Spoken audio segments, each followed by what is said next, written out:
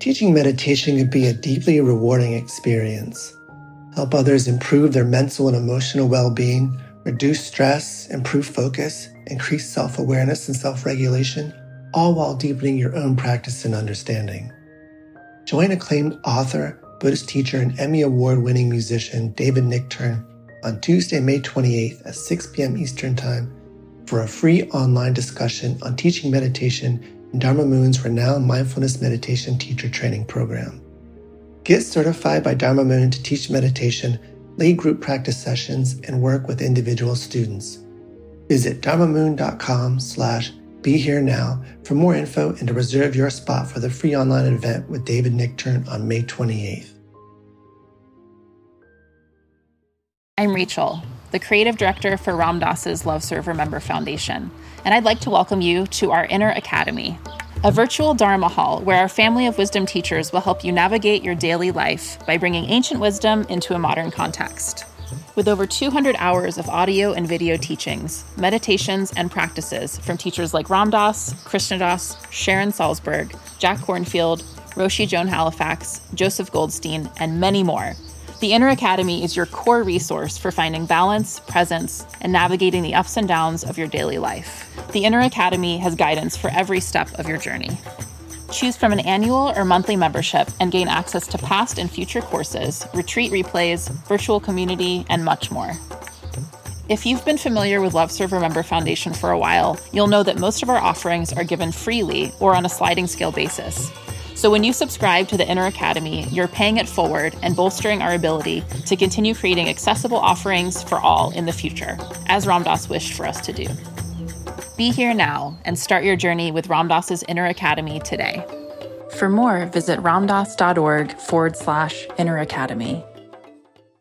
Worried about letting someone else pick out the perfect avocado for your perfect impress them on the third date guacamole? Well, good thing Instacart shoppers are as picky as you are. They find ripe avocados like it's their guac on the line. They are milk expiration date detectives. They bag eggs like the 12 precious pieces of cargo they are. So let Instacart shoppers overthink your groceries so that you can overthink what you'll wear on that third date. Download the Instacart app today to get free delivery on your first 3 orders, while supplies last. Minimum $10 per order. Additional terms apply.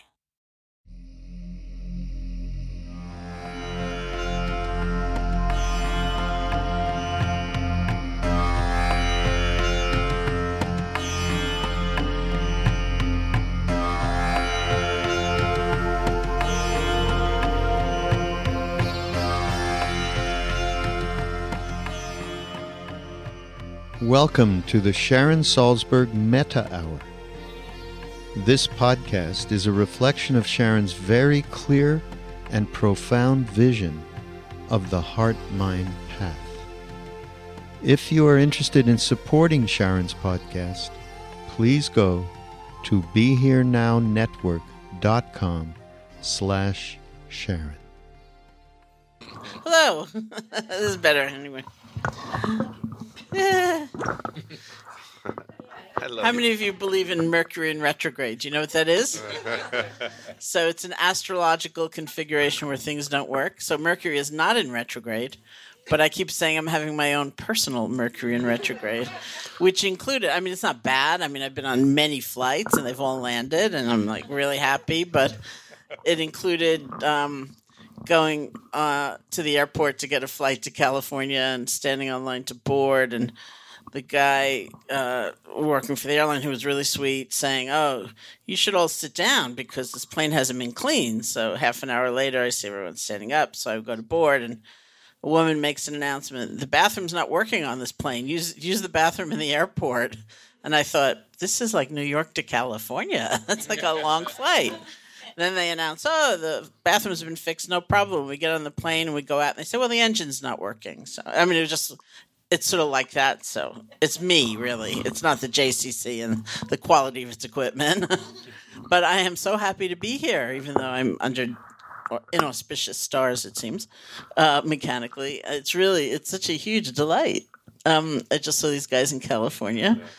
And we will be teaching this retreat together, and it's I have a friend coming to the retreat, and I wanted to introduce them more to their work. So I've been on their website looking at videos and sending him videos, and so I feel like I've really immersed in. I've done like an intensive at the Holistic Life Foundation recently. It's really great, and there are a number of things I want to talk to you about. I don't know if you want to talk about your work in general, but I actually want to thank you for your work, which is getting stuff done. And as I was sitting here, this story that had nothing to do with you came up in my mind about this time at the retreat center. I co-founded the Insight Meditation Society in Barre, Massachusetts, years and years ago. We had this really sweet Sri Lankan monk visiting, and he happened to be around the area of the kitchen when these two staff members, two people who worked in the kitchen, got into an argument because somebody had left these dirty dishes in the sink, and one was saying to the other, well, it's your responsibility. You clean them. And they said, no, I didn't leave them. You clean them.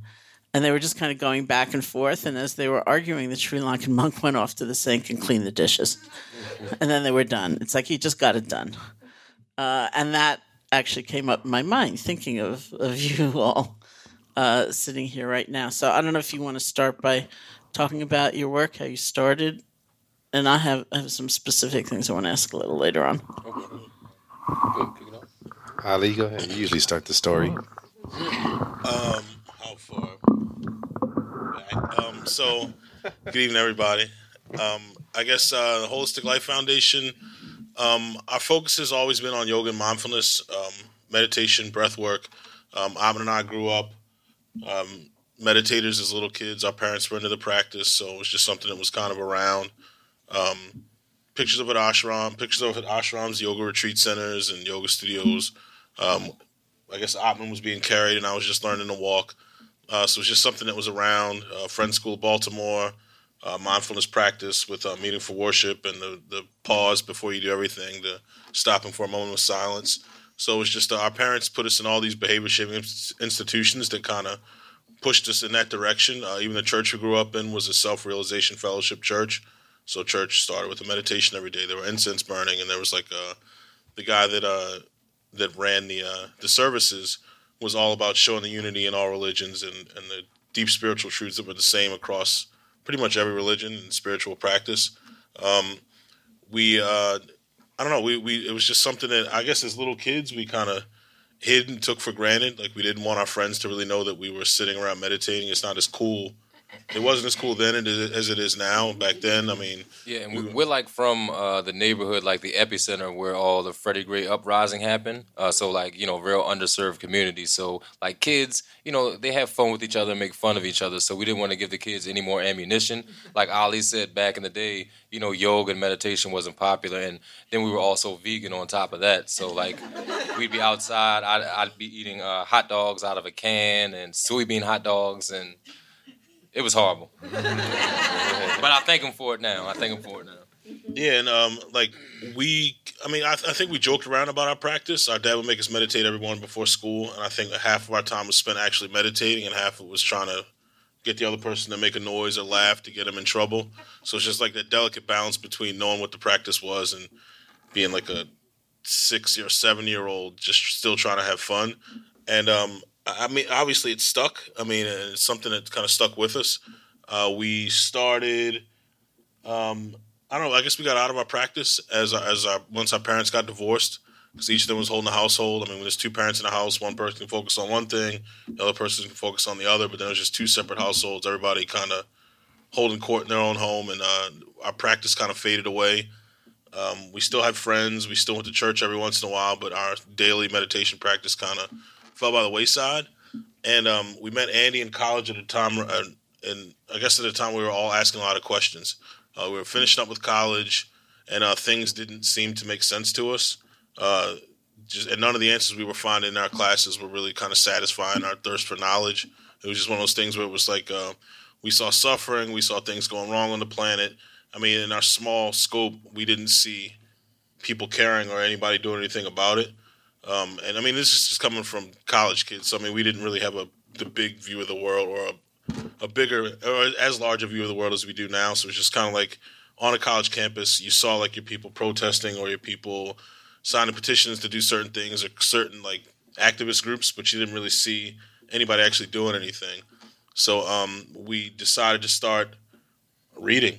We started going to all the small libraries on campus, like the physics library and the chemistry library and any library we could find that wasn't like the main library. We all went to the University of Maryland College Park, and we get out these books on like spirituality and ancient history and astrology and astronomy and anything we could find that just was going to kind of give us some answers.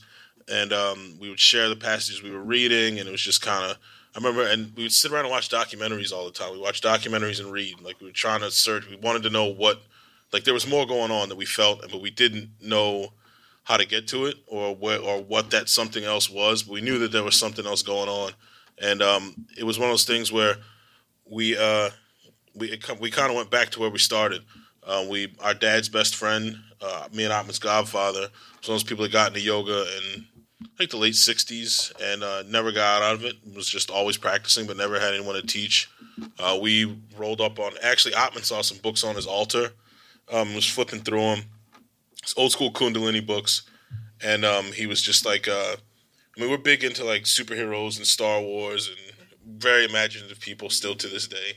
And it was kind of like the books were showing these meditations that could, at the time, we thought would turn into like a superhero.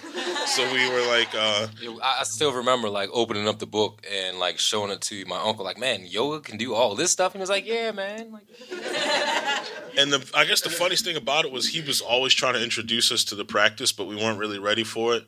I know like there were certain things that we reflected on that he had given to us to try to introduce us to earlier. Like, we would be at his house, like, drinking beer, watching football, and he'd be like, well, you guys know that when you drink, you dirty up your body, but there's a breathing exercise you can do to clean your body. And just start doing the breath of fire. That breath. And we would be like, all right, this is weird. And we would leave. Yeah. And then, like, I remember he gave me a copy of this book, The Holy Science. And I remember the first time I read it, I put it down, and I was like, this book makes absolutely no sense to me. And it sat on top of my PlayStation for probably at least a year. And then I tried to pick it up again, and it made a little more sense. And like look further along down the path, I read it, and I was like, wow, this book is genius. So just not ready for it. And then like the house that me and Atman grew up in, actually the house that me and Andy moved into after college, for a while no one lived there, but it was just like the house that when we were home from college, we would go to pregame in before we went out with our friends. Like, we would go there, and like there's a stereo, there's a TV, and in between the living room where we would hang out with our friends and in the kitchen, there was like a den kinda, and there was a bookshelf. We must have walked past this bookshelf probably thousands of times and never really looked at it. But later on, when we were ready for it, we went up, we walked over, and we turned around and looked at this bookshelf, and it had every single book that we ever wanted to read about yoga and philosophy and spirituality. And it was just like sitting there, we're like, oh, we thought we'd hit the mother lode. And at the time, like, we graduated from college, and we were spending all of our money on books and camping equipment, but it was like, a godsend that, all those books were right there waiting for us. I remember how everyone kind of looked at us really funny because, you graduate and everyone wants to go to some tropical island like the Bahamas or Jamaica, and all our friends are like, where y'all going? We just graduated. And we're like, we're going to the bookstore to get a whole bunch of books. And we would be negotiating, like, if I get this one, will you get that one? Deal. Okay. So we just get all of them and then just pass them around to each other. Yeah. And then we hit the mother lode with the bookshelf. We read, it was the most amazing thing to us. Like, we were we're still pretty simple dudes, but back then our life was even a lot more simple. So we would spend all of our time reading and practicing. So back to our teacher. We told him we were interested in learning two things. He told us one was we had to agree to be teachers because he didn't want to be a teacher. He just wanted to learn, and he was like, you guys can teach for me. And the second thing was that we had to show up at his house at 4 a.m. the next morning to go out to the park to practice. And 3:59 in the morning, we're knocking on the door. There's no lights on. He comes out, and we start up. We were kind of like, that was the beginning of our real deep journey into the practice. And we got into it, and we kind of lived like monks for a while. We didn't really hang out with our friends. We spent all of our time reading and practicing and writing and talking about dreams. Yeah, it was just one of those things that we were kind of like we had like our own hermitage. Like, we were. It was awesome. Yeah, I totally missed that time. We would we would get up in the morning. We would each practice at 4, or we'd go with our teacher, and then we'd kind of meet in me and Andy's living room, like around sunrise, and we would talk about the dreams we had, books we were reading. Then we would go, and I remember during that time, I just got my dog, a rescue dog from the neighborhood, and my thing with him was we would walk to the park, and I would practice mantra while I was walking around the park the whole time, and then we would meet back up. Then we'd do like meditation and pranayama in the evening, and then we would do more reading. I feel we were going to bed pretty early back then. Like our friends kind of thought they would come see us to check in on us, but I guess they thought we were kind of weird back then. We were just trying to figure it all out, and then just kind of work on ourselves. And then Whole Foods. Oh yeah, this is a great one. So during that time we weren't working at all. We were just kind of working on ourselves, and it was funny, like because we were dead broke at the time, and our parents would help us out. Like our dad he knew we were trying to start something and trying to figure some things out, so he was taking care of the bills for us. Our mom would like drop off like a care package of food every once in a while, and it was like we would go to Whole Foods every Tuesday. Like that was our highlight because that was like the sample day. So we would go and we made friends with the people that were the servers there. So like by like week 7 or something, like they would just give us like a full plate and like a full cup of juice, and we'd like go around and talk to them, and they were interested in what we were doing. So we were deeply into our practice, and I feel like the thing that made us want to start the Holistic Life Foundation were 2 things. One, when me and Atman grew up in the neighborhood, it was a sense of family. It was a beautiful place to grow up. I mean, we spent just as much time as our friends' houses that we did as our own. There's like a kind of a built-in mentoring system where the older guys in the neighborhood, even though they may not have been doing the most positive or legal things all the time, they were still there for us, and like they were still trying to push us in the right direction because they didn't want us to do what they were doing. And then on top of that, it was kind of like I guess to this day, we still go and we seek counsel with them, we sit with them, we get knowledge from them. Like they have a lot to share with us. And I guess the second thing was the fact that I don't know, as we got into our practice, we started to feel really good to the point where people, our friends and family members and everyone around us asked, why are you guys always so happy? Why are you guys always so happy? And our thing was like, well, why are you not happy all the time? Like, there's something wrong with you, not us. And then so we decided that like when we walk out of our door, we could feel like the pain and the suffering of all these people around us, particularly in our neighborhood, because that's where we were most of the time. And then it was just like, all right, well, we got to share this practice with other people. Like we'd be selfish to keep it to ourselves, and we got to keep the promise to our teacher. So Holistic Life Foundation got started, and then we kind of rolled from there.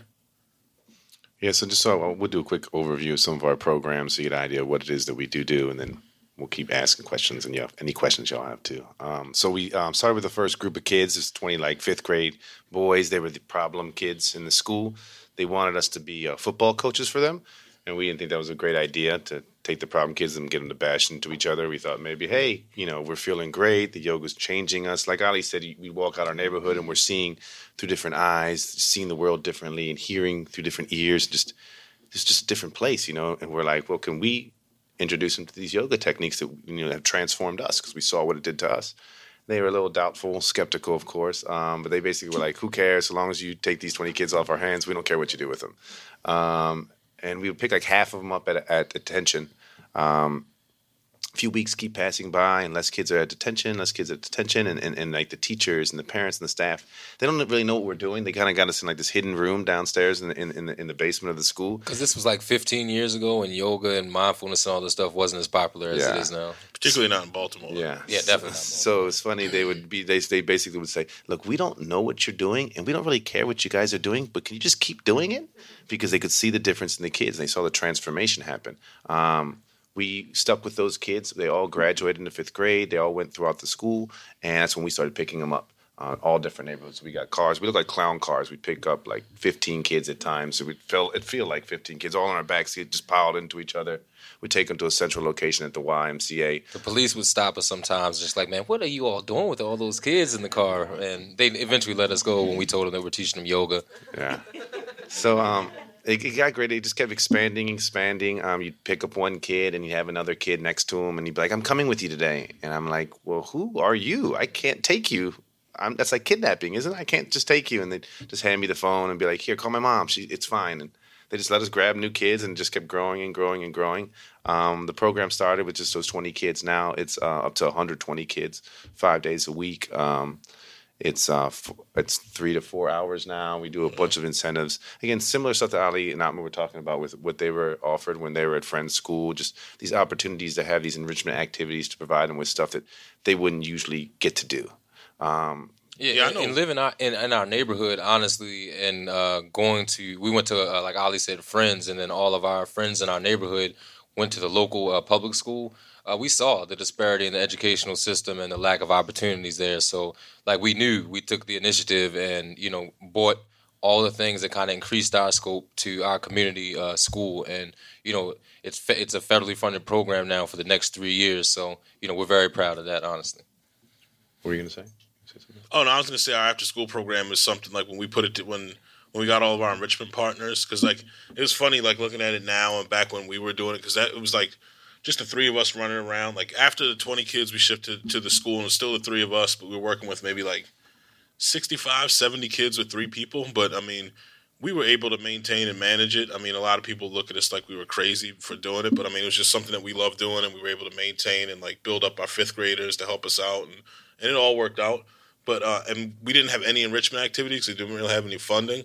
But now, with the way that our enrichment activities are, it's like we always joke around and say that we want to go to our after-school programs. They've got, like, steel drumming. They've got, like, a T-shirt design class. They've got a STEM music, class. Karate stuff. They've got dance. They've got basketball. They've got, what else? I know I'm missing some stuff. Oh, the Maryland Natural History Society that brings in animals for them to see and does, like, gardening stuff. So it's just to see the change in the kids in our after school program, like they just bought some animals in this past Friday, and to see the kids in our neighborhood who were fidgety about dogs in the neighborhood, putting like tarantulas on their arm and bearded dragons, like it really like put a smile on my heart, honestly. Yeah, and it's amazing because that first group of kids, around half of them are our staff now. So it's been 15 years since that, and that's kind of the way we work our programs. Our after-school programs are training ground. We always say, y'all are welcome to come and visit and check it out. You'll see like a little pre-K kid in there leading people through breathing exercises, sun salutations, the works. It's amazing because we get them started early. It's always that reciprocal teaching concept that we have where we're teaching the students to be teachers the same way that our teacher taught us as well. We get highlighted a lot for that program. I think it's just because it's younger kids. They're in these underserved communities, and the pictures look cool. So I think that they highlight us for that type of stuff. But we do basically all underserved communities, drug rehab centers, mental health facilities, homeless shelters, elderly homes, any population that doesn't usually have the opportunity to get these services and these practices. We like to go into those communities. And that's where we really, really focused when we first began. But again, we noticed, Ali and Atma went to a private school, and we noticed that a lot of these kids in these affluent communities are facing the same exact issues. And their stress is, if it's not equal, it might even be higher than some of the kids in some of these underserved communities.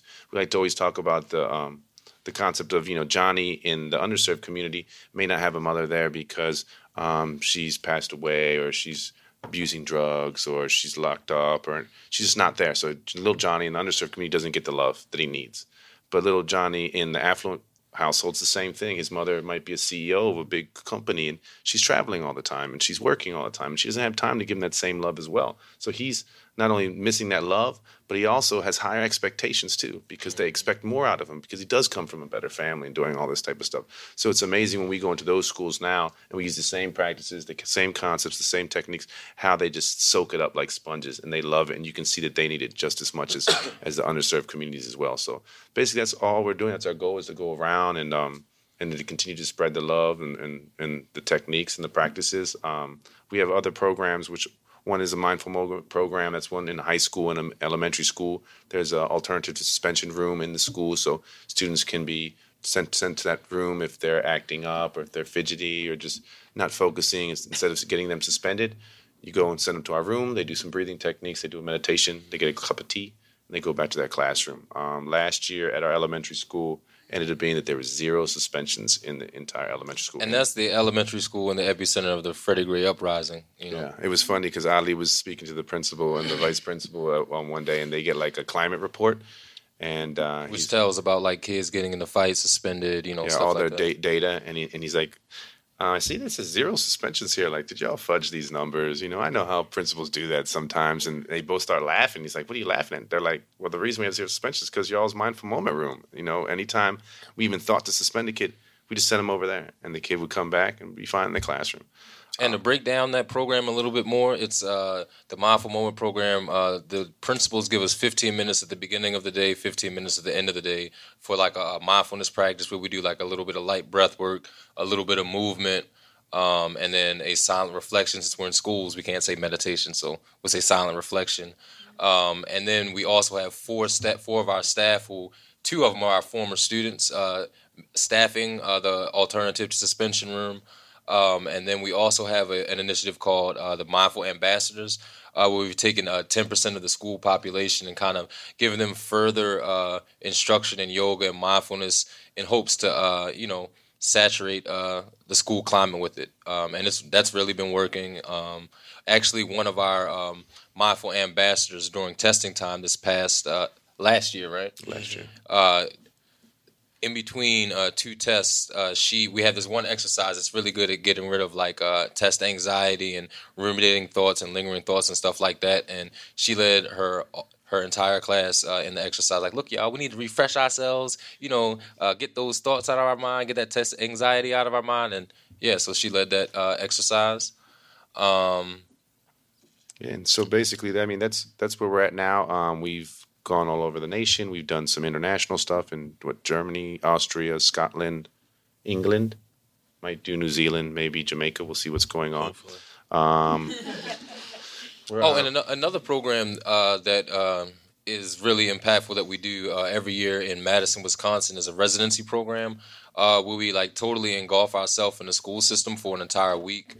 We go in there. The first day we're there, we meet with like a couple groups of students. The first day we meet all of the students in the auditorium and basically tell them what we're going to do for the week. Go over why it's important to be breathing in and out through your nose, the science of the breath, a couple light movement exercises, and end off with a meditation. And then for the second, third, and fourth day, each of us breaks down and goes into a classroom where for that Tuesday, Wednesday, and Thursday, we see every single student, and we kind of teach them a chair routine where they can kind of, kids get kind of fidgety, so we give them exercise. They can kind of get rid of that bent up energy. Yeah. No, Ali was making a joke. He said he loves when you talk about movement, how you always go like this. All right. So we go in there, teach them movement, teach them a couple breathing exercises the first day. Then the second day we go in there and us along with the student is leading the exercises. And that third day, the student is leading the exercises by themselves. So once again, it's sustainable practice. And, we train the teachers also. We give them cue cards or prompt cards, when to use them to help them out with the classroom environment. And yeah, we go out there every single year, and it's a very impactful program. It's been 6 years now that we've done that program, and it's super cool. Like, you'll come back, and the last time we were there, it'll be a kid who's been there for 2 years, and I'll be like, it'll be the first day, and we'll always bring up somebody like, hey, who wants to lead us through the exercise? And I'll look, and I'm like, all right, so remember you're going to tell me, like, Andy, I got this, Andy. And I'm like, my bad, buddy. I didn't know you would remember. And he would just lead all the exercises. It's amazing. I remember the first year we did that 6 years ago. I think that was one of the first times it really impacted us, what we were doing. It was like such a shock when we were leaving. Like, the kids were like crying and like asking us to sign like autographs and like their dollar bills and T-shirts, and we're like, this is crazy. Like, we felt like rock stars, It was amazing. And I think it was then that we really realized that one of the things that we do for these kids and these populations is we're making compassion cool. We're making it cool to help people and to be loving and to be giving, and you don't have to be.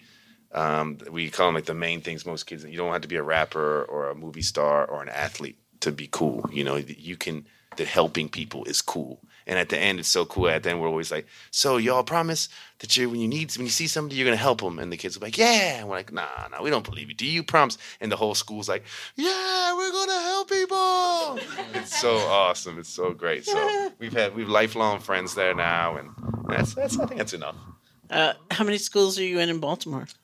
13 now? No, it's 2 more. It's 15. 15 now. 15 schools. Working probably around 5,000 kids a week. Yeah. But it's not the three of us. We have no. So we have a program staff of I guess somewhere around 20 right now, and a lot of them are former students of ours or former volunteers that we trained up, and they actually facilitate most of the programming in Baltimore.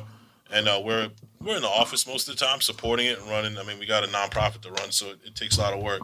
But I mean, it's cool. We've kind of we're okay with it now. When it first happened, we were kind of pissed off, but we started to look at the fact that, okay, the three of us out there working, we serve at the most, say, 90 kids in a week, and now we're serving close to 5,000. So, I mean, obviously something's working. So we're kind of cool with that.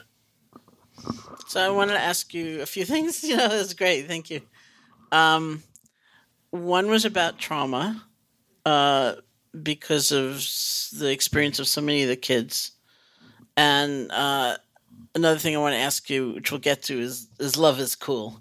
But that's its own question. Let's start with trauma. So in Baltimore, I know people have been talking about undiagnosed PTSD for a very, very, very long time. And I think there were certain things that we saw that, like, from our neighborhood and the kids that we were dealing with and their families, and the fact that, remember when the Gulf War, I guess this was when we were going to when the war with Afghanistan started, they were sending the doctors to Baltimore to train at Baltimore Shock Trauma so they can get just to see all the gunshot wounds and all the things that were going on. And then it was like, wow, that's really what Baltimore is at this point. And I know there were things that we saw in our students that I don't think we knew exactly what was going on. We knew the kids had been through a lot, like kids that would, when it's time to sit and meditate, like they'd be laying on their back in the corpse pose, they'd be sitting there, and some of the kids just couldn't close their eyes. I remember when we first started, we were like, well, come on, you got to close your eyes to meditate. But then once we started to think about it, it was like, well, no, there's a little more going on. Or like if you sit down and meditate next to a kid that wouldn't close their eyes, then they sit, and then you're next to them meditating, and they hold your hand, and then they feel comfortable enough to close their eyes. Or kids that couldn't take their shoes off, or kids that couldn't take their jackets off. Just little things that we were starting to notice, and we started to work around. And I feel like the three of us kind of figured out ways to deal with, like, just in meditation, always doing guided meditations and not giving kids the space for stuff to come up. Like, just a lot of little things that we were doing that that we saw where the kids could get into the practice no matter what type of trauma they dealt with at home or at school, wherever. And I think it just got to a point where once we started turning our programs over to our former students, like, they weren't as they didn't have the experience we had. So we saw a lot of things that they were trying to make the kids do that weren't helping the kids at all. They were kind of doing harm with the good they were trying to do.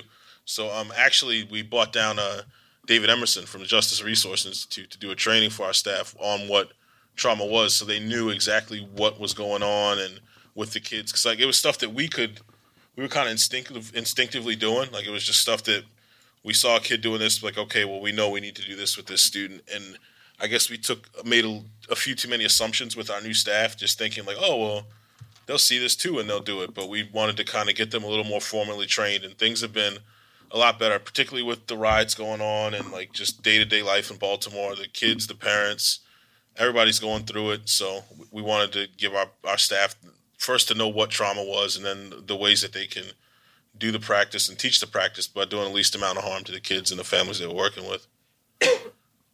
Well done, Ali. Well done. And you have anything to add, any of you guys?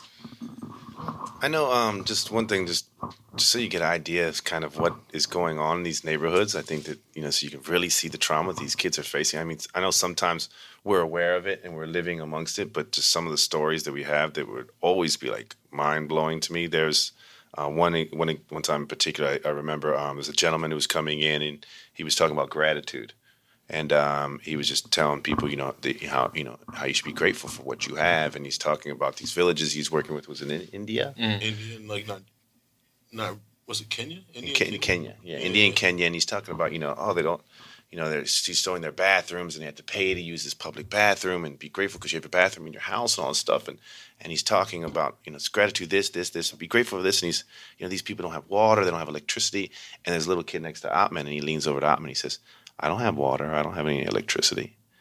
And it was like, like that shock, like, wow. So we're like, at the end, we're going to talk to him about it. And then so we walked up to him. We let him know, like, hey, we want you to hear what this little guy has to say. And when he told it, you could tell the guy was so blown away. He couldn't believe that was happening here, that he's going everywhere else to deal with these issues, and that someone in America, in Baltimore, was going through that same thing. And it was so amazing how at times almost the trauma they're facing it so often that it becomes common to them. Like they're cool with it. Like they're almost numb to what's going on around them. You know, when we took these kids, that first group of kids, on a camping trip, and they're out there in the woods. And these guys are used to helicopters and gunshots and sirens. It's all they hear in their neighborhoods. And the sound of the insects freaked them out so much. You know, it was amazing. They were so like, oh my God, what's going on? I don't want to go out there. And I'm looking, I'm like, man, you're used to all this other, like a war zone, but insects are scaring you, you know? So it's amazing where their thinking is and what goes on and how it really numbs. One last story I can think of, it was a pre-K girl, this little girl, Tajay. She comes into me one day and she's looking kind of sad, but just not like overwhelmingly sad. She's a little girl. I'm like, what's going on? She's like, yeah, my grandfather died the other day. He got shot in the head. And like said it so just like the mailman came and gave me mail yesterday type of, you know, like it was just so just like, oh, this is normal. This happens. And for this little girl to deal with it, you know, her resilience level already was so extreme because it was just like, oh, that's normal almost. So it's amazing to see what these populations, what these communities that we're dealing with really are going through. And I think it was important for us to be aware that, hey, this is going on and informing our staff. This is what they're going through. It's never usually that first thing you're thinking that's really bothering their kid. There's something underneath it. You have to peel back the layers and see what it is that's really bothering them to get to that core issue. So then we can be, you know, better served them. Yeah, I remember that there was one summer things got so crazy in our neighborhood. They implemented this thing called Operation Safe Zone. That it was pretty crazy. Like we never saw anything about it. We would tell our friends about it. They'd think we were lying until they came to try to come visit us. They never reported on the news or in the newspaper. It was like they pretty much just like set up like barricades surrounding like a three block radius around our neighborhood, and then like floodlights on the streets. And you had to like show ID to get in and out of the neighborhood, and like they had like the blue light cameras. The blue light cameras. Then I remember they had the cops on golf courts, like golf carts, not golf courses. Golf carts, like driving around the neighborhood, and it was just like, and that it did stop things. I remember there was a point like right before that where things were like really, really, really crazy. It was like some friends came over. Remember Yuck Cut came through, and the Ottman's house got shot like 3 times, and then like, they weren't shooting at me. No, just random horrible aim, and then it was like, and then there was like a bunch of murders like right within like the 2-block radius of where we were, and then there's just a lot of stuff going on where the cops are, we got to shut this down and slow this down for a little bit. It's just, and everyone was kind of used to it. Like it didn't even seem out of the ordinary. It's like, oh, okay, well, I mean, at least nobody's getting shot. It's just like these things go on so much. Like Andy said, people are desensitized to it, but I mean, inside it's killing you. It's eating you up. So we got to do something to kind of help them manage it and get through it.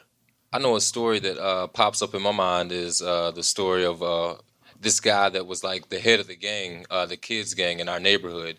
And he was a tough little kid. And we noticed that he would just sleep on our couch outside. And, you know, we live in like a dangerous neighborhood, that same neighborhood that Ali was talking about where people get shot, houses get shot. And we have like those humongous like cat rats, like, you know, humongous rats. They know. Yeah, y'all in New York, y'all know what I'm talking about.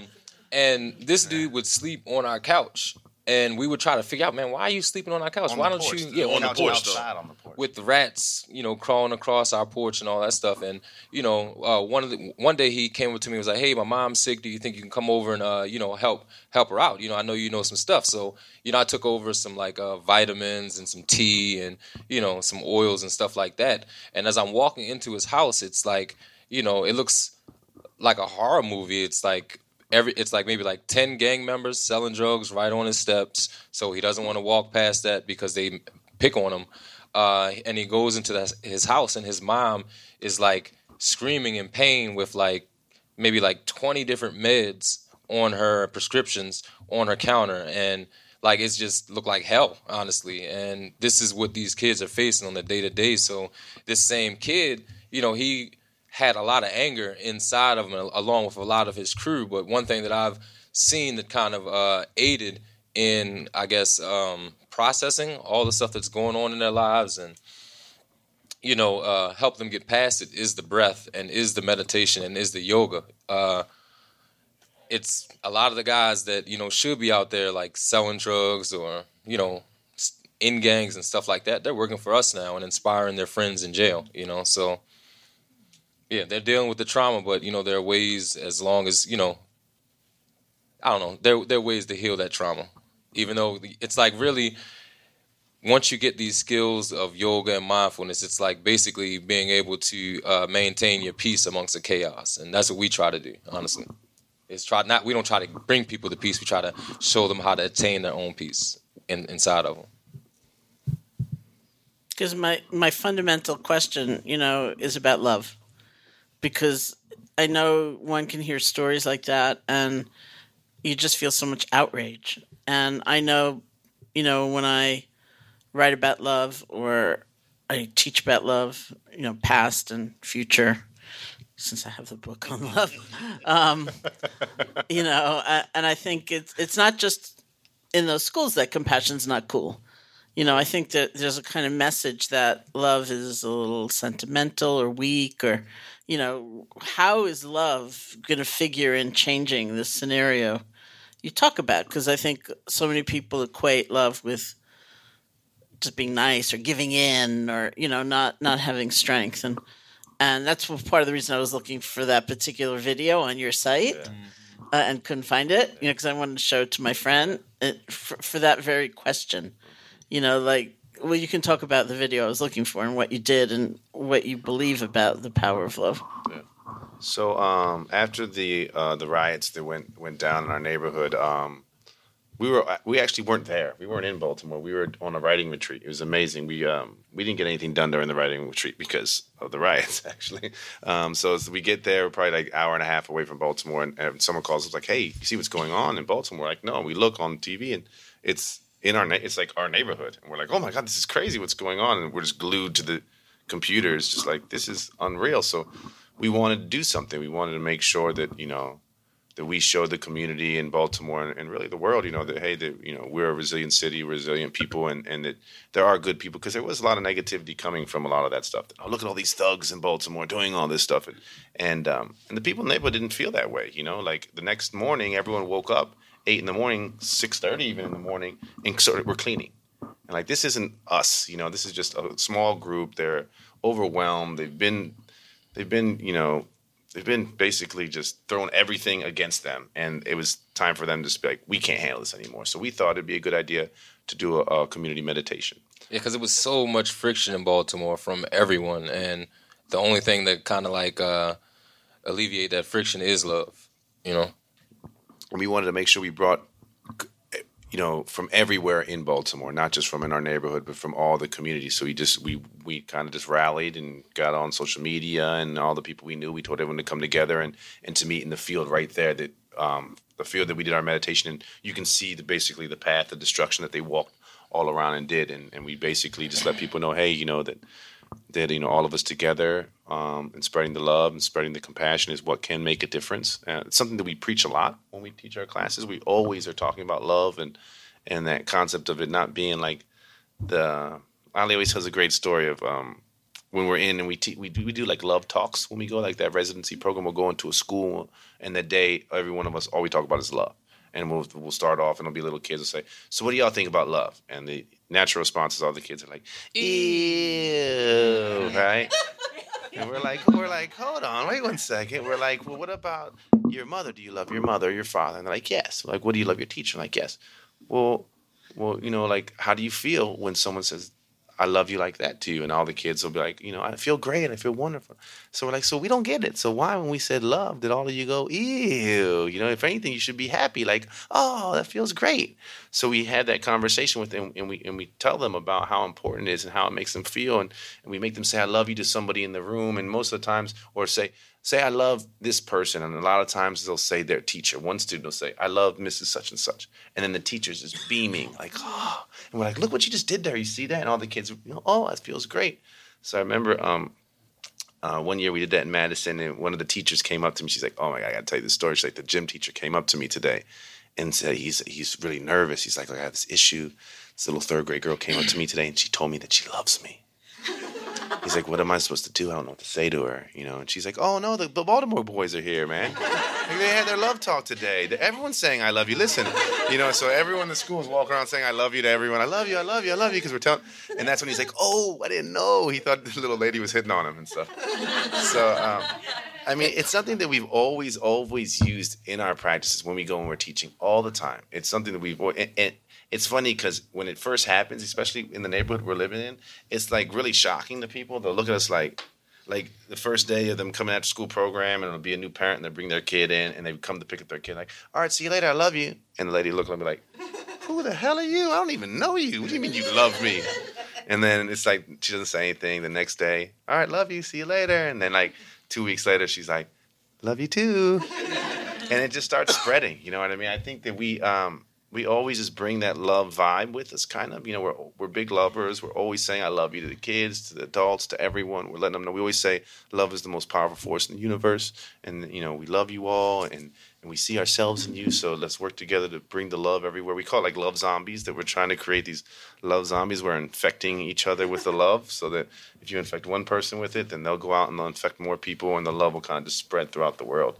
And it's powerful. I mean, it really is unbelievable how we'll have kids that were the toughest gangster kids in the neighborhood when they get off their phone and they're surrounded by all their homies, and all of them are looking at them like, you know, if you say I love you, you're going to be soft type stuff. And they get off the phone and be like, all right, guys, I love you. And he'll hang up. And if they don't, he'll pick the phone back up or call us and be like, hey, man, I forgot to tell you, I love you.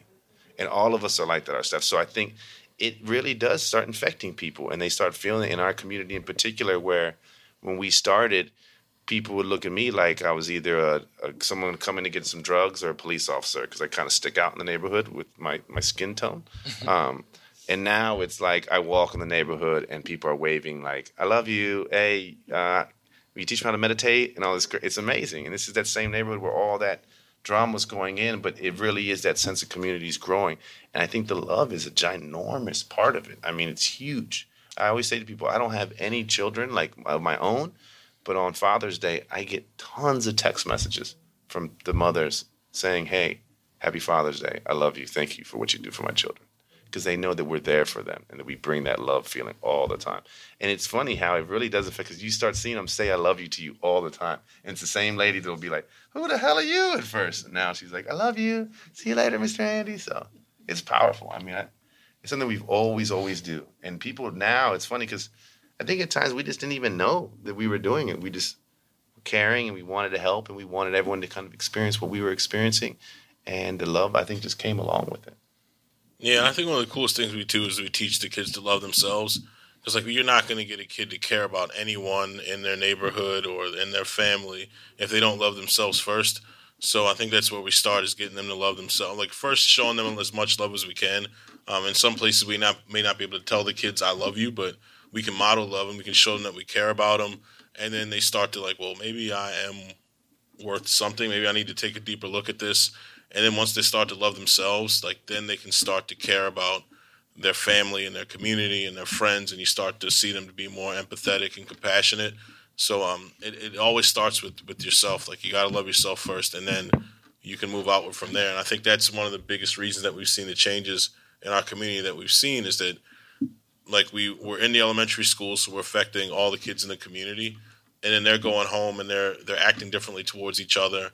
They're acting differently towards their family, towards their friends, and as they get older, they're starting to care, you know what I mean? Not just about themselves and for the community. So they're going out and they're making changes with us or without us. They're going out and they're helping people. They're going out and they're volunteering. They're going out and they're doing more with their lives so they can come back. Like, we've got a brother and sister in our that start off an after school program, and they both got college scholarships. One's a pre-med, pre-dentistry. I don't know what Kareem's doing, but he's one of the smartest people I've ever met in my entire life. Been to India before us. Yeah, right. And and the only thing they want to do is come back and help us. They're like, we can't wait till we graduate from college so we can come back and do what you did for us for other people. And I think that's a lot of our other students too. The ones that Andy was talking about, in that group of 20 at first that are like 24, mostly about 24 now. But I mean, they've graduated from college. They could go out and get real jobs, but I mean, I guess they kind of do have real jobs, but real jobs they could go out and get. And it's funny how we even say we don't have real jobs. Yeah, people, I still don't feel like it's work, but it's all good. I don't have a real job either. These are for a real job, but it's like they want to come back and they want to help. Like they saw what we did for them and they want to do it for others. So that love zombie thing that Andy was talking about is happening. Like people are starting with themselves and like whatever, and then they just want to do it for other people because like they don't want to see other people not loving themselves and suffering and sad and angry and all these negative things or all these other things, but they want to see people loving themselves and loving each other and building each other up, and it's starting to happen, which is cool. And to build off of that, like, love is infectious thing, like, I know when we first moved back into our neighborhood, it was really like the Wild West. Like, you really couldn't really look anyone in the eyes, and if you did, you better have a gun on you. It was more like a survival of the fittest type area where people didn't worry about their neighbors at all. And like Ali was telling you all, that kind of broke our heart because, like, it was a serious community when we lived around there. And one thing that we always say is that, you know, the reason why people in the inner city call their neighborhoods hoods and not neighborhoods because there's no neighbors in there. You know what I mean? And I know one thing that we did is we started like getting all the kids that were just bringing down the property value and getting them. That's our second group of kids. We got them to help us build a park. In an abandoned park, and we turned it into like we put grills back there, painted a mural, raised bed garden. We did community cleanups. So a lot of people in our neighborhood saw us caring about kids that weren't even ours. And, you know, one thing that we noticed is that it made other parents start stepping up and start caring for other people's kids. And, you know, and it's like Ali was saying and Andy was saying, like, we can actually physically see the change in our neighborhood. Like, when, like Andy was saying, like when I walk my dogs in the community, people ask me like, hey, yo, can meditations help me stop smoking these cigarettes? Or, you know, just the conversation is changing. Not because of us, but, you know, I think it's because of the whole reciprocal teaching model and the kids are able to take the practice home and, yeah, love. Yeah, you want to stand up and show the T-shirt? Oh, yeah. This is our T-shirt. We're selling it online as a fundraiser right now. You all can get with Andy for the information if you all are interested. It is so cool. I saw it a lot on the site. So maybe we can turn this over to you, and then if there's time, maybe we can be led in some breath meditation or something like that to close the evening. Yeah. I don't think we have a microphone for you, so I think you're going to have to speak. I'm sure there's a lot of strong churches in your neighborhood, you know, which have important roles in the community. How's your rapport been with the established churches? Can you all hear the question, or do we need to repeat it? You want to repeat the question? Love you too. They got to go. Bye. They asked if we have a relationship with the big churches in our community. Honestly, they do have like some of those like, you know, like mega churches in our community, but it's for people not from our community. You know, like people honestly will come into our community and with their nice cars and stuff like that, and then right across the street from our church, it's like boarded up house after boarded up house after boarded up house, drug market here, you know. So, I mean, we've done programs with churches, and we have great rapport and partnerships with them, but the main one in our community, to me, it doesn't really... It doesn't really serve the community. Yeah. Probably small churches too, though, right? Yeah, I guess in the community that we live in, and most of our, or I guess where our after school program is housed, there are some smaller. No, I guess the smaller ones have kind of shut down. Like the big church is kind of taken over. Like it's like the church in the neighborhood, so it's just there's a bowling alley in the church. Yeah, it's big. It's big. It's like a full square. There's a bank machine in the church. City block. Yeah, so it's like yeah, they don't. It's like Ahmed said. Like you on Sunday mornings, and you'll see all the nice cars parked up and down on either side of the street in the neighborhood, and then they roll out. And I feel like that's. I mean, they do donate space to the school for graduation. I know we had the elementary school's graduation there, but I don't know of any specific partnerships with. We'd love to be more involved. When we first got started, that was one of the areas that when we were first getting, we would do after school programs, community centers, and there'd be small classes in some of the more, like you said, the smaller churches. But now that one church in our neighborhood has really taken over. So it's not really, I can't even think of besides some of the people that just, it's kind of like a hustle they do in Baltimore too, where if you have a church in your house, then you get certain tax breaks. So a lot of people just do this like front door churches, but it's not really a church, you know? They just do it for the tax write-off. It's amazing, yeah. So we would like to get much more involved in it, you know? And they do feed the community and stuff like that. So, you know, I don't mean to say negative stuff about them, but it's just, you know, real stuff. Like, you know, they don't really, they support the community with the food initiatives, but I think with the cars that they're driving, they could, you know, invest a little more. Hi. So do you come to New York, and when are you coming to New York, and are you training other people, and how can I get involved? I loved what you had to say. I was a teacher for 20 years and been a social worker in New York City public schools. Well, we'll be at Omega for training. Well, actually, this Sunday, to Friday, we'll be at the Garrison Institute. Yeah. So if you wanted to come up there for that, it's going to be a great time for caregivers. Tomorrow. Yes. But if you can't make that one, we're doing another one at the Omega Institute in New York, upstate New York. Yeah. I mean, we're always looking to travel and do more programs. We do this program, we call it like our residency and training program, where we'll go into a school and we'll kind of we're good at getting kids and people excited about the practice, because one thing our teacher always told us is that you got to make it fun. So we make sure our classes are laughing and having a good time while they're learning the practice. So we'll go into a school. We'll usually start at a school, and then we'll find 18 to 24-year-olds in the neighborhood of the school and train them to be able to do the practice, so that we can kind of get things started and then have it rolling and let them take it over. We did it down in Charlottesville, Virginia, and the kids that we trained won an award for the outstanding new health and wellness program at the Boys and Girls Clubs in Virginia. We did it with a group from where's Fred from in New Jersey? Right outside of Newark in New Jersey. So I mean, we're always looking to, and we love traveling and meeting new people. So we're down to. Have you ever come to a New York City school? No. Please. Cards. Yes. Do you let people come to Baltimore? Oh yeah. Could you pass them behind you?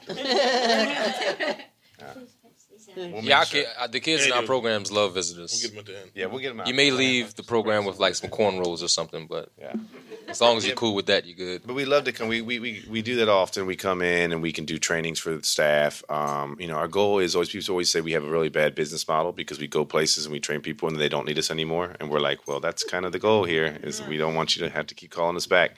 So we'll come any and everywhere. Just call us and we'll try to work something out and make something happen. Yeah. Thank you. I'm curious about your two things: the continuation of your own individual practices and how you have time for that, and if that's a priority for you. And then also, I am in the school up in the Bronx, and I'm a white girl, and I don't speak Spanish, and most of my kids do speak Spanish, and I have 15 boys and 3 girls, and I teach in an after-school program, and it's been one of my greatest challenges and triumphs. Mm-hmm. What do you teach? I teach leadership. And so it's really about them. It's an after-school program. It's really about them, thinking how they can get more involved in their own life. So, and I've been wanting so much recently to just tell them that I love them. Because I do. Yeah. But the challenge is they sort of expect them to misbehave, right? And in engaging them, they do things like put their hoodies up and then like cover their whole face and then put their head on the desk, and sometimes some of the kids have special needs, some of the kids don't, and it's just like I found out that my translator was actually punishing them, and then I was like, can I get in on that conversation? So like, what's this gym time that he's not getting gym time anymore? So it's been, I think the biggest challenge has been that I don't speak Spanish. I didn't realize that they were all Spanish speakers primarily, but I just adore them and engaging them. And I love that you said you make it fun. I do my best, but I can't tell if I'm reaching them.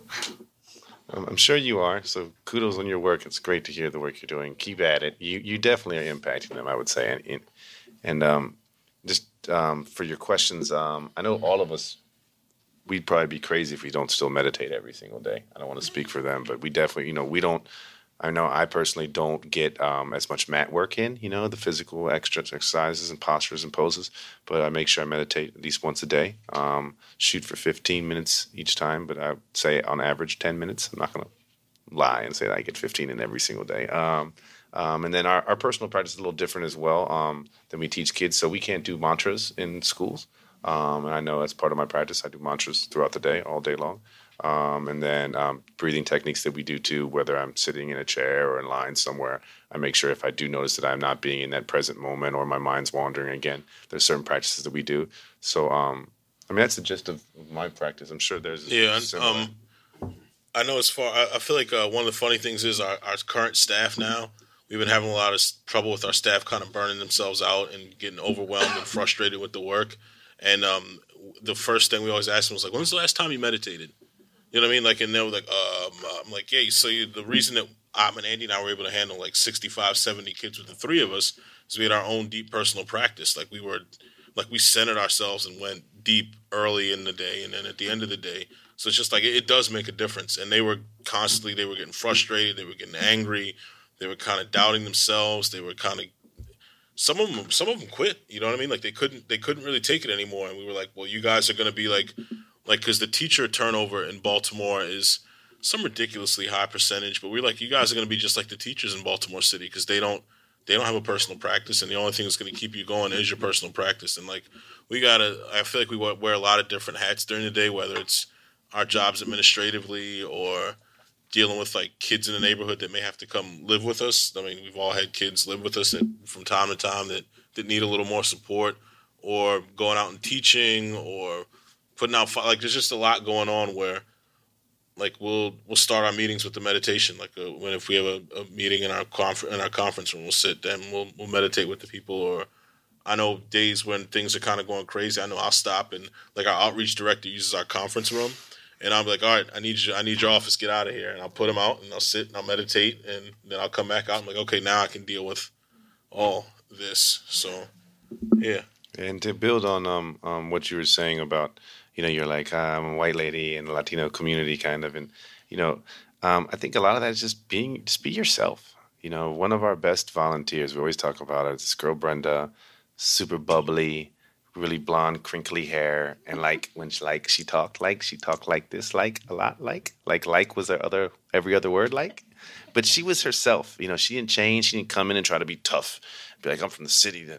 Nah, she was herself, and the kids ate her up. They loved her. She was one of our best volunteers, and we get that often, And we actually brought her on the workforce also. Yeah, she was so awesome. And we get it often, I look like this. How am I going to be able to go into those communities, But I think it's two parts, and it's both with what you were saying. It's have your practice, be what you're telling people or showing people and reminding people to do, because they're going to feel the authenticity and the genuineness of you, and that you are in that calm state. That's why we don't burn out like some of our staff does, because we do have our own practice.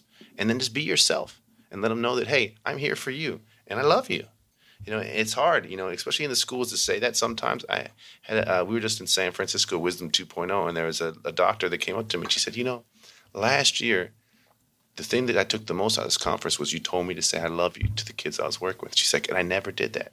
She said, I did that this year. And she said, it was amazing, the impact that it had. Because they care. They don't, it doesn't happen. Their parents don't say it enough to them. So for anyone to say it, and then for you to be there every day for them, and then you're genuine with your practice, so you're going through it. So when they look at you, they're like, well, I'm not just doing this because someone's telling me to do it. I'm doing it because she says that she's done it, and it's impacted her in this way. And I want to try to feel that. I want to be we always say, be a scientist when we tell, everything I could be telling you could be a lie. Do the technique yourself and see what it does for you to experience it. So I think you just, having your practice and making sure that you can deal with all this external bombardment of craziness that's all around us all the time, and then just being yourself, I think it's going to go great. And if you want, hit me up and we can do some Spanish lessons too. Yeah. Yes, you.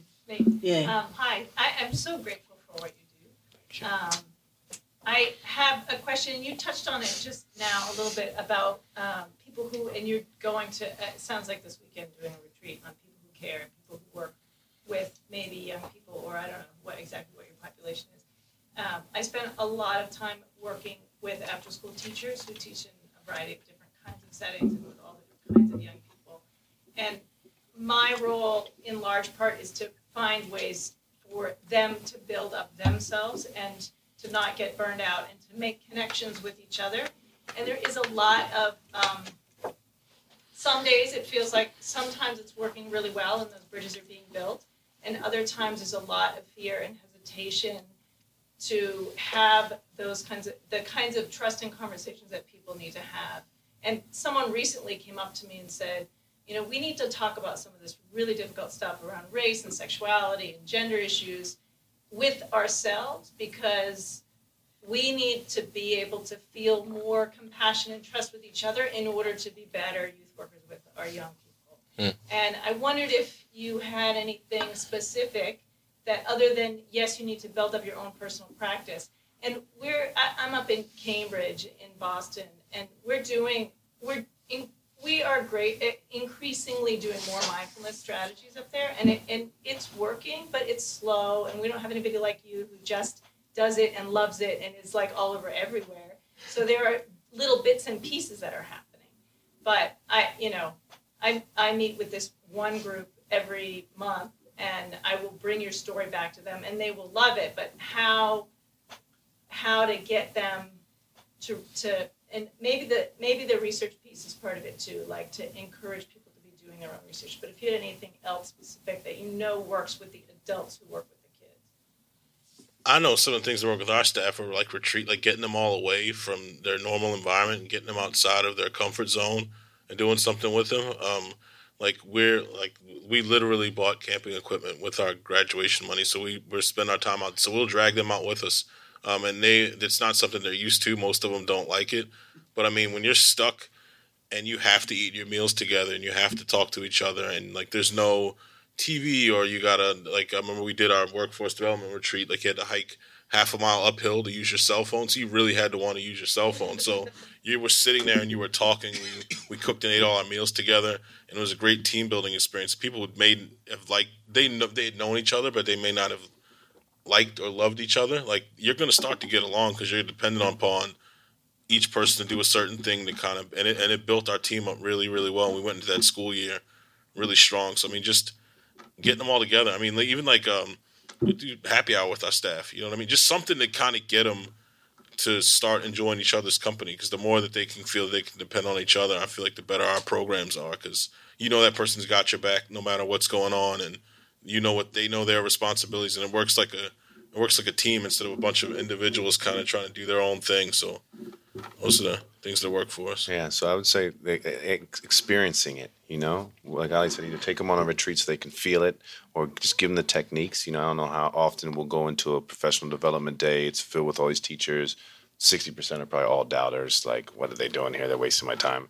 And then we just lead them through a deep breath, and they open their eyes, and they're like, part of my language, but they're like, holy shit, this feels so good. That's what they look like when they're looking at me, like, oh my God, this is crazy. And I'm like, yeah, you just took 10 deep breaths. Like, it's pretty amazing, right? And they're like, wow, can we do this more? You know?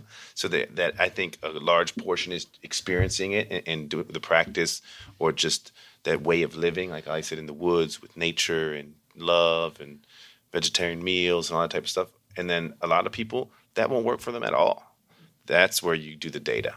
That's where the research and the studies and hey, this is going on. You know that, you know, there's studies of, they have guys meditating and they're studying their brains, and it's showing that it's increasing this and that, and the prefrontal cortex is bigger, and do all the jargon with the amygdala shrinking and all that type of, you know, like telomeres growing back. Yeah, and all that do all the scientific stuff, you know, because some people really eat that up. I remember there'd be times where we'd give our whole spiel. I could have the entire community behind me chanting, "This is amazing," and they'd be like, "Nah, we don't want the program." And then I was like, "Well, you know, we did a study with Hopkins and Penn State," and they'd be like, "Oh, really? Sure, we'll bring you in on Tuesday." You know, so it really depends. But those are the two things that we've noticed the most: is get them to experience it, or give them that data and that scientific backing, and usually that'll get them to get the buy-in, and then they'll keep going with it. Yeah. Thank you. Hi, I have a couple of questions. Do you work primarily with the elementary age kids, or do you have programs for middle school and high school students? And so my first question is in connection with that. My daughter is in a one of the, you would call it an elite school here in the city. And she needs yoga and mindfulness, a lot. She's very stressed in her world. And yet in their yoga class, which she does take, she comes home and she says, Mom, we don't even do down dog. I mean, we do the puppy down dog. It's so baby, Mom. It's so silly. And she considers it a waste of time, and I don't think they've moved into a meditation practice. They talk about mindfulness all the time to the point where she's sick of it. And so they, in that community, it's really kind of turned the kids away. And I was wondering if you do deal with that age group, how do you engage them in a way that maybe is a little different from what I just described briefly? How old is she? She's 15. She's in 9th grade. And then my second question is very different. It's about the language that you use in the trauma environments. I'm working with a population that's in a very high trauma, filled with a lot of trauma. And I'm reading David Emerson's new book right now, and I am coming at it just from the yoga background, not the social work background. And I know the language that you use and the poses are so important. It's kind of like two ends of of the spectrum. You have the kids in the school who need it, but they're complaining that it's not enough. And then you have the trauma victims who maybe, they don't want to be pushed. So anyway, I was just curious to get your thoughts on how you deal with the trauma group, a little more specifically than what you were saying earlier, and then the kids, who are teens. I know one thing that we do with the kids that deal with a lot of trauma, like you said, language. Like Andy was saying earlier, we don't tell them to close their eyes. We invite them or welcome them to close their eyes. Also in meditation, we try to do guided meditations just because if there's a lot of space in there, stuff comes up. So we just try to kind of like guide them the whole time they're in meditation. And we work with kids K through 12. And the programs look a lot different depending upon the age group. So like our after school program looks different than our middle school program, looks different than the high school programs that we do. And I think a lot of the ways that we sell the practice to kids, no matter what age, we make it really practical for what their experience is and what's going on in their lives.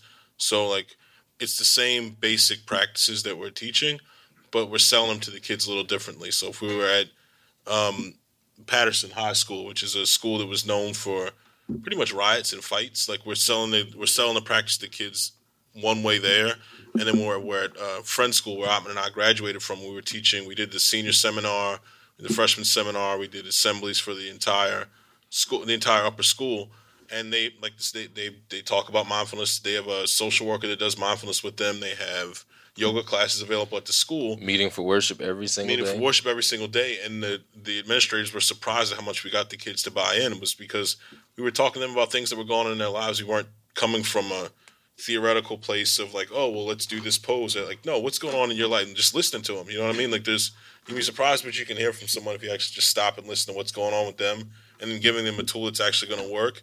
And then like following up with them the week later, like, hey, so we worked with this tool last week.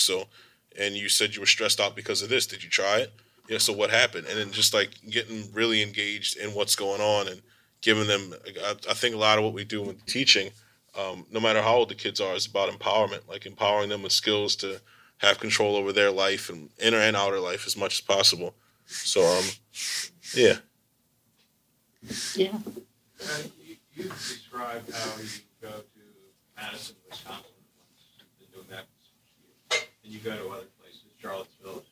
But you guys have been practicing for 20, 30 years, or however long you've been studying. You go into a place where the teachers don't practice at all. So how do you convey the information to a group of teachers in a school? I mean, how much time does it take for you to do the training? And who's going to follow up? I mean, after you go away, it's hard for you. I know you're trying to export your experience to other places, but it strikes me that that's very difficult. I mean, I know in Madison, the reason why it's so sustainable is because they have a great principal and administrative staff, and they check in with their teachers and actually carved out time for them to actually do some mindfulness in the beginning of the day. Also, we left them with those prompts, and the teachers saw how the students were engaged in the practice and were benefiting from the practice and more focused from the practice. So, it makes their job that much easier. But if the administration and the principal is subpar, then, the sustainability of the practice, won't be there. Yeah, I know one of the other things we do is when we go into a school and none of them have any experience with the practice, we won't go but so deep. You know what I mean? Like, we'll give them maybe one or two tools. Like, we won't go in and give them like 50 different practices to do and a bunch of different meditations. We might leave them with a simple belly breath and some type of centering exercise. And that might be it. But those two things, if they can learn to do those two things very well, can be very impactful for the students. And then and as they practice them themselves, they're going to want more. And hopefully they'll look for teachers in their area. Like, we're always recommending teachers in their own area or going to a retreat or a workshop in their area or something so that they kind of get, they experience the practice, then they want more. So we're just there to kind of wet the whistle a little bit, and then hopefully they delve deeper. And I think teachers are really stressed out and overwhelmed. Like, there's a lot going on. So I think the combination of training the teachers and training the kids kind of takes some of the pressure off the teachers, and they can kind of let the kids also lead the practice. And the cool thing about the kids leading the practice is that the teachers can stop and practice themselves too and get the benefits of it. And it just takes time, it really does. When we did our program at Patterson, the engagement with the teachers was bad. They didn't want. There would be times that the announcement would be playing, and the teacher would literally say, "Don't listen to that. We're going to finish doing the math." And so there's an announcement of one of our voices saying, "Everyone breathe in deep, now breathe out." This nice soothing, and he's like, "No, ignore that." So today in algebra we're doing such, and they would just and we would walk through. There was one teacher in the school who we thought hated our guts. We'd walk in. No, he did hate our guts. And we'd be signing to the office, and he'd just look, and he'd be talking to the teachers, and he'd look at us, and he'd just stop and just give us, and we're like, why does this guy hate us so much? You know when like people are having conversations, and then it just stops when you get around, and they just get quiet and look at you. That's it was like that, and we just kept at it. We just kept going, and we never forced it upon them. We just said, hey, this is going to help y'all. We apologize if you think it's taken away from your teaching time, but the goal here is that your students will be more focused. They'll concentrate more, and it'll help you while you're teaching. So you're not having to say, hey, Johnny, can you pay attention? Hey, Stephanie or whatever, can you pay attention? Whatever, it'll help. And he's now, after a year, and it took a while, is our number one guy. He dresses different. It's almost like he's like floral colors and stuff now. He was well on his way out to school. He was like really burned out and hated his job, hated his students. Like Andy said, has a totally new vibe to him. And it just takes time sometimes. And I think also just seeing the impact that'll happen with other classrooms. So if they're not doing it and they keep saying, oh, we're going to ignore this today, just keep doing the work. And they notice as the year passes that so-and-so, Miss Johnson's class really is going very smoothly, and they're like, why is your class going so smooth? They're like, hey, those techniques are really working. Our kids are calming down. It just takes a while. So even after that first year, our buy-in with the staff was probably like 20%, 30%. It was bad. And we just kept going in and kept, bribing them sometimes. I was about to say, we bought them too. We would do professional development days. We'd go in, and the first time we do a little session with them, we give them some breathing techniques, meditations. And then we were like, that's not selling them enough. So we would buy a lot of food. Teachers love food, free food especially. And we would get some nice food for them, some salmon and some stuff like that. So they'd come like, really, y'all did this for us? And we're like, yeah, we're trying to work together and just building that relationship. So it took a while. And now it's still not 100% engagement. We come in there sometimes and still, I swear, some of the teachers look at us like, these guys again, goodness gracious. But just time and building and just trying to make it that not only you're making an impact and going in and checking up on them, but then the students are doing the same thing. It just, yeah. So we're going to have to close. We have 1 minute for meditation. I don't know, can you stick around for a few minutes if people have questions? Of course, for sure, yeah. You can come up, and I want to remind you about the Garrison Institute retreat. The Garrison Institute retreat, which starts tomorrow night. It's going to be awesome. And we're really lucky in that there's really quite a bit of scholarship money that's been donated for this retreat. So if that is an issue that has you hesitating, I don't know that it all will be a problem, really. So you can talk to Jane or Chris or, John. There are people here from the Garrison Institute. So then we can continue the conversation immediately if you come. So do you want to lead us in a 1-minute meditation? You got one? You want to do one? You want to do one? Rock, paper, scissors. How, you want to lead us in a 2-minute meditation? Loving kindness. Breath or loving kindness? Which one you want to do? All right. I guess everybody can just sit. Right. Yes.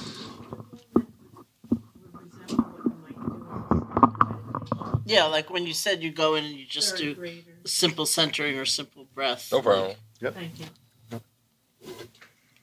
This one that Ottman's about to do, he does a lot, just because it gives the kids the space for some calm and like some inner peace, but it also is like you'll notice it's very well guided all the way through. There's no like big chunks of open space in the meditation for anything to come up. So it's good. The kids love it, and it's cool to hear the kids teach it too, because they start to learn it and they start to be able to go through it, and then they'll come up to the front and they'll lead their friends through the guided meditation. All right. So if everybody could sit with your back, neck, and head aligned, feet grounded. And, we invite you to close your eyes. And we're going to start off by doing a couple deep breaths together in and out of our nose. So everyone inhale long, slow, and deep. In through your nose, filling your stomach up with air. Long, slow, deep breath. And then exhale that breath out. Push it all out. Squeeze your stomach in. Push all that air out. Inhale deep again. Long, slow, deep breath. Filling your stomach up with air. And exhale. Push all that air out. Push it all out. Inhale one more time with that long, slow, deep breath. Filling your stomach up with air. And exhale, push all that air out, push it all out. Now just breathe on your own. Don't put any effort into it. Just make sure you're breathing in and out through your nose at a nice, natural pace. And now we're going to start using our imaginations. Every time we inhale, we're going to feel and see ourselves pulling all the positive energy that the earth has to offer us inside our body with that in-breath. Really feel and see that happen on that inhale. And on that exhale, push any stress, any anger, any disease, any ailments, anything that's inside your body that you don't want in there, see it leave your body with the breath.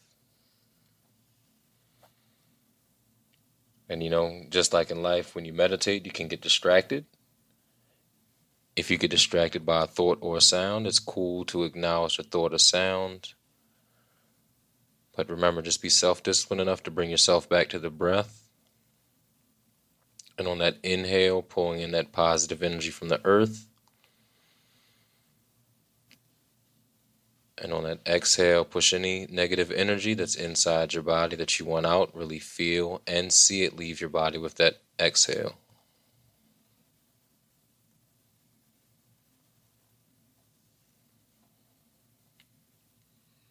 All right, we're going to use our imaginations again. And this time, every time we inhale, we're going to feel and see ourselves pulling all the healing oxygen off the trees, plants, and bodies of water. Really feel and see it come in your body with that inhale and energize your muscles, bones, and organs. Really use your imagination to feel and see that happen. And every exhale, push all the stale carbon dioxide out of your body and feed the trees and plants that gave us oxygen. Once again, every inhale, pulling in that healing oxygen, energizing your muscles, bones, and organs. Every exhale, pushing out that stale carbon dioxide.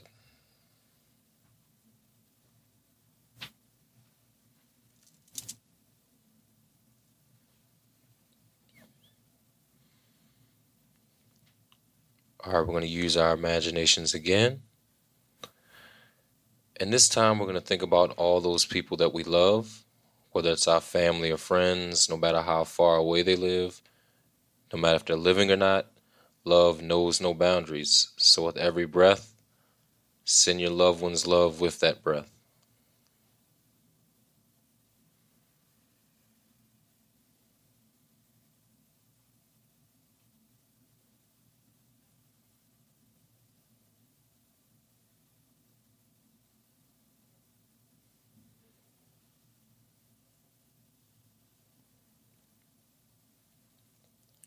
All right, we're going to use our imaginations again.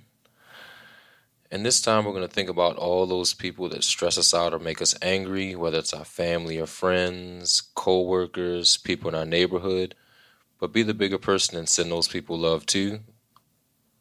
We all know the law of karma. Whatever energy we put out there, it comes back to us. So even though they're sending us negative energy or they make us angry, send those people back love because they probably need it.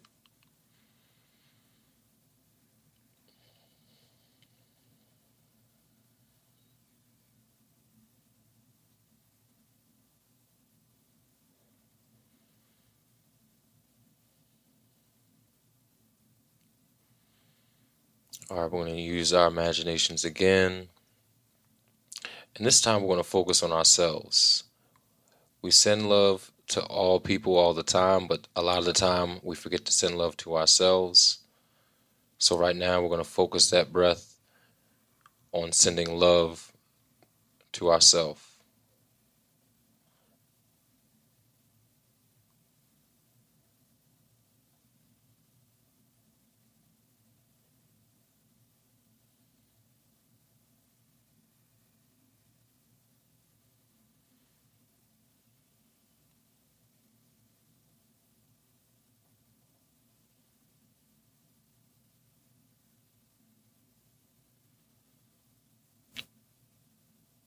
All right, everyone, keep your eyes closed, and we're going to bring ourselves back to our bodies. Start wiggling your toes and your fingers. Roll your ankles and your wrists. And do a neck roll both ways just to stretch your neck out a little bit. And then you can slowly blink your eyes open and come back to your senses.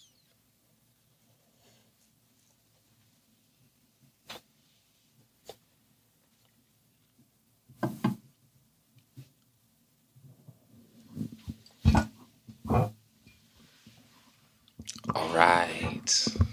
All right. Thank you so much. Thank y'all. Love y'all.